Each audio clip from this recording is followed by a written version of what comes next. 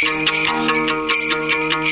there, and welcome to the bonus Christmas episode of the Parable Podcast. I am Danielle Zapchank, and I am jumping in this week to share my own stories. So you know that as we head into the days before Christmas, my goal is to bring you some peace into the chaos of the holidays that we can find ourselves in sometimes, and help us find a better perspective so that we can breathe just a little bit easier this year. Oops, sorry, that's my jingle shirt. Today, I would like to look at the story. It is the interaction in the book of Luke between two sisters and their good friend, Jesus. And it goes like this. Jesus continued toward Jerusalem and came to another village. Martha, a resident of that village, welcomed Jesus into her home. Her sister Mary went and sat at Jesus' feet, listening to him teach. Meanwhile, Martha, she was anxious about all the hospitality arrangements. So Martha, interrupting Jesus, she said, "Lord, why don't you care that my sister is leaving me to do all the work by myself? Tell her to get over here and help me." And Jesus said, "Oh, Martha, Martha, you are so anxious and concerned about a million details, but really only one thing matters. Mary has chosen that one thing, and I won't take it away from her." And that was from Luke 10:38. I have heard this story so many times, and I thought it would be interesting if we would bring it into a modern day Christmas interpretation. And so my version goes a little bit more like this. It was Christmas Eve, and Martha was hosting the evening's festivities when she received a text from her friend Jesus. He was in an Uber on his way back from the airport, and the week had been a little bit crazy with crowds at the grocery store and the kids' Christmas pageant, and she was cleaning the house for all of the guests arriving. And she could hear the family and friends that were just in the other room. And as they were shuffling in with presents and snowy boots and trays of food, Martha, she loved having people over, but getting everything done just right, it stressed her out. Her sister Mary popped her head into the kitchen, letting her know Mom and Dad had just arrived with Aunt Jean. And Mary leaned in and gave Martha's shoulders a quick squeeze and said, "Why don't you just let me come over and help you get things ready? Yesterday, I called you a couple times." Martha, she just wiped her hands on her apron and said, "You know, I like to have things a certain way. I just did it myself, Mary," as she closed the oven door. Mary sighed and said, "Well, today is going to be great. Don't stress about everything. Our family and our friends will just enjoy being together."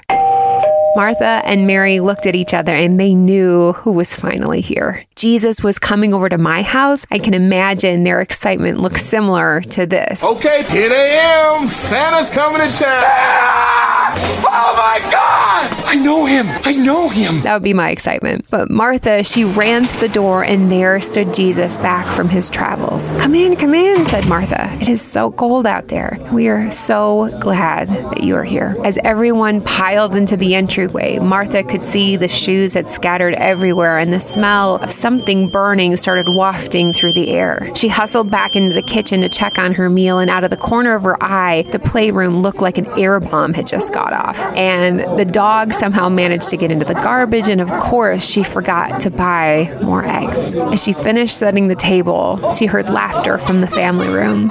She looked over and she saw her sister Mary in her ugly Christmas sweater, just listening and hearing all about Jesus' travels. "Doesn't she realize we have to get dinner on the table?" Martha huffed to herself. "I just wish Christmas was over." Doesn't that sound familiar to you? In frustration, Martha slammed a couple of pans down to really accent how hard she was working. Her mind was racing and she thought, "You know what? I know who can fix this." So she walked in with just this extreme confidence into the family room and said, "Hey, Jesus, I'm so glad you're here, but we have a house full of people, and I don't know if you notice, my sister is just kind of leaving me to do all of this work all by myself." Mary shot her a stunned look and mouthed, "Are you kidding me, Martha?" "Jesus, can you please just tell her to get over here and help me?" said Martha. Jesus smiled and said, "Martha, thank you so much for opening up your house to us. I've known you for a long time, and that you get anxious and stressed and concerned about every detail. I know that. But today, really only one thing matters. And your sister Mary has chosen that one thing, and I am not going to take it away from her." Does any of that sound familiar? I love that the Bible just kind of stops the story right there. We don't get to see the reaction of either sister or what happened just after that. It just ends with Jesus's wisdom. Only one thing matters. Whether it is during the holiday season or any day beyond that, we all have stressors that play out in our life. Now, I do want to recognize that there are various degrees of anxiety and stress. And if those feelings are consuming you, I don't want to discount that. It now becomes an opportunity that you can talk with a trusted friend or professional to seek help and guidance in that. So your friends and your family, you know that you don't have to walk through this alone. So we're going to take the time to learn from these characters in this story and see how they help us better understand our own stress and anxiety. And the first, I know I relate to it so much, is comparison. A great example of this is what people put on the front of their Christmas cards or on their social media feeds. They get to edit and crop and filter away until it looks picture perfect. We see that and internally wonder, how do they do it? Their kids are sitting perfectly. They obviously love each other so much. They have a nicer, cleaner house than ours. Wow, that's a fancy vacation. Gosh, I really wish my career had taken off like that. And even silly stuff like hairlines. I cannot tell you how many times as a child, my dad, he wished that he had Geraldo Rivera's hairline. My brother Jeff can even attest to that. It's just like, that little elf on the shelf, just hanging out on your shoulder, whispering, see, they can do it. They have it all together. Why can't you? It's that nagging chirping throughout your day, reminding you of your flaws and making things seem like you can never measure up. It becomes a raging war within our own minds. But comparison, it doesn't tell the whole story. Because right after that family took that sweet picture, they probably had one kid crying, somebody puked on each other, and then somebody's yelling that their sweater is too scratchy, okay? That perfect vacation possibly kept adding to their credit card debt that they can just never seem to get out of. And they don't want to feel the shame of letting anyone else know that things have been really hard. Or that perfect hairline and that lovely smile is just hiding the fact that they're struggling at work and maybe they don't have a job by New Year's. By allowing comparison to run wild in our mind, it can be dangerous. It is wise to share your feelings with someone else instead of just letting it roll around up in your mind. Because when we say it out loud, we begin to see the reality of it. And we need to be cautious of how all of this is affecting the people around us, especially those little eyes, right? Trust me, kids, they see everything. Teddy Roosevelt, his motto is so true. He said, comparison is the thief of joy. Comparison at times, it only breeds anxiety and discontent. And you could just feel that rising up in the story when we hear about Martha. And she was in a whirlwind on a mission to get things done. And out of the corner of our eye, she is comparing her sister's work with her own. And I like the way that the Message version translates Romans 12:6. It says this: let's just go ahead and be what we were made to be without enviously or pridefully comparing ourselves with each other or trying to be something that we aren't. You didn't feel any joy coming from Martha. Instead of being excited to prepare a space for family and friends to gather and feel at home, she made it all about the details and comparing her role to her sisters. What would it have been like if Martha, or even us, chose not to compare, but sought joy instead? Second is setting personal expectations. We probably don't recognize how many expectations we have on things, right? But we all have them. And a large majority of the time, we never really choose to communicate them to others. And that's where the problem lies. When both of our kids were born, they didn't just magically sleep through the night like some of those parents say their kids do, which good for you, okay? Our kids did not. All parents have to go through like that half-dead zombie phase of their life. And I wonder at times how I ever did that. But so like most nights, I got up and I fed Edie or Reed, and we had this rocking chair in our bedroom. And when I finished feeding her, I loved our kids as babies. Let me just preface that. I love them, but I also treasure sleep. So after feeding our kids in the middle of the night, I would be just maybe a touch frustrated. And I would look over at my husband, who was just a few feet away, and he was was just snoring away. And I thought to myself, he has no idea what I am doing every night. I'm getting this baby back to bed, and soon my rocking is getting like a little bit louder, a little bit more aggressive, and maybe I just kind of add in like just a little bit louder each time so he can take a hint. And I went on like this, tired, annoyed, and I just finally I'm like, okay, I just got the baby back to bed by myself. And I didn't tell him about this whole one-sided interaction until Edie was older, and he just looked at me, and you know what he said? It was really smart. He said, "Why didn't you just wake me up and ask me? I would have done it." Oh, well, I guess I never thought of that.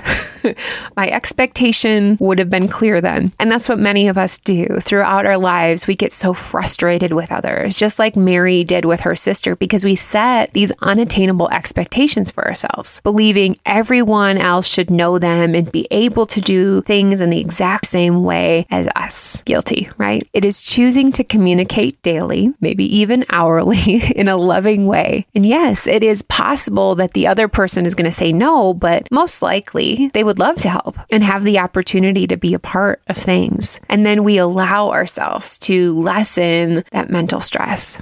Third would be the poor me martyr syndrome. Unfortunately, we all fall short. It is in our stress of the small things in life. It ends up sounding a little bit of like a pity party for ourselves. But we need to be able to shift our mindset that maybe it's not about us. We may not be able to understand why our Christmas meal doesn't turn out the way we planned, but we can control our reaction to it and throw some frozen pizzas in the oven and still spend it with the ones we love. When we have that perspective, we can realize it ourselves, and we need to learn something rather than just blaming and shifting it onto other people. So that is my gift to you today, to bring a little bit more peace by throwing out comparison, understanding our expectations, and forgetting about being a martyr. Those will hopefully alleviate some of the stressful roadblocks as we kind of head into this week of Christmas. And like I said, even if this stresses seems a lot more heavier on your heart, please find an opportunity to talk with somebody.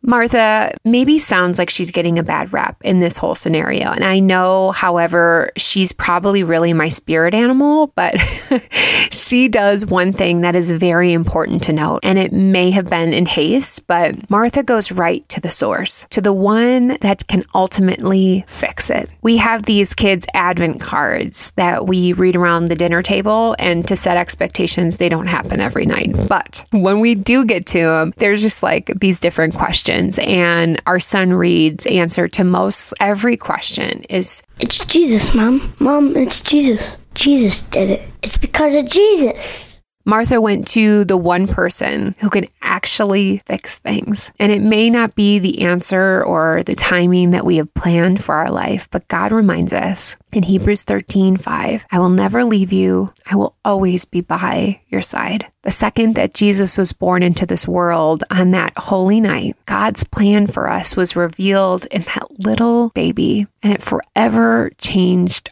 our eternity. He will always be by your side, and He'll willing to be with you through the stress and the joys of this world. And it is amazing that we get to have audience with the King of Kings at any given moment. When Martha went to Him with her request, Jesus heard her. He accepted her where she was, and you didn't see Him act surprised by what she was doing. He wasn't offended or annoyed. He reminded her, only one thing matters. Mary has chosen that one thing, and I won't take it away from her. Jesus didn't blame Martha for being concerned and what needed to be done. He just wanted her to understand where her focus should be. When we are in the midst of freaking out, do we choose to focus it in on Jesus or all the other little things? When we lose sight of that focus and that devotion, it just becomes busy work. So how would this story have been different when you have that lens of joy added in rather than stress? Mary is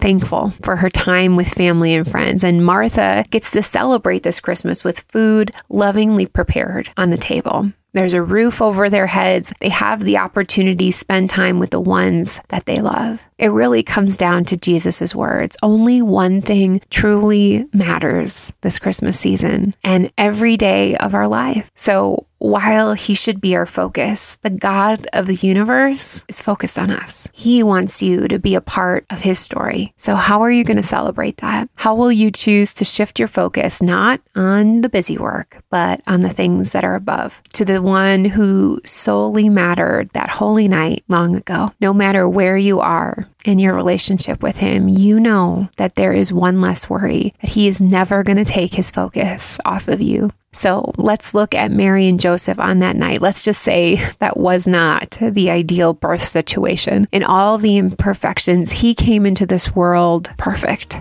But God, in this Christmas season, he came anyways. The joy of the world came in that imperfection. And that's where our focus needs to lie this season, and the one who is the joy of the world.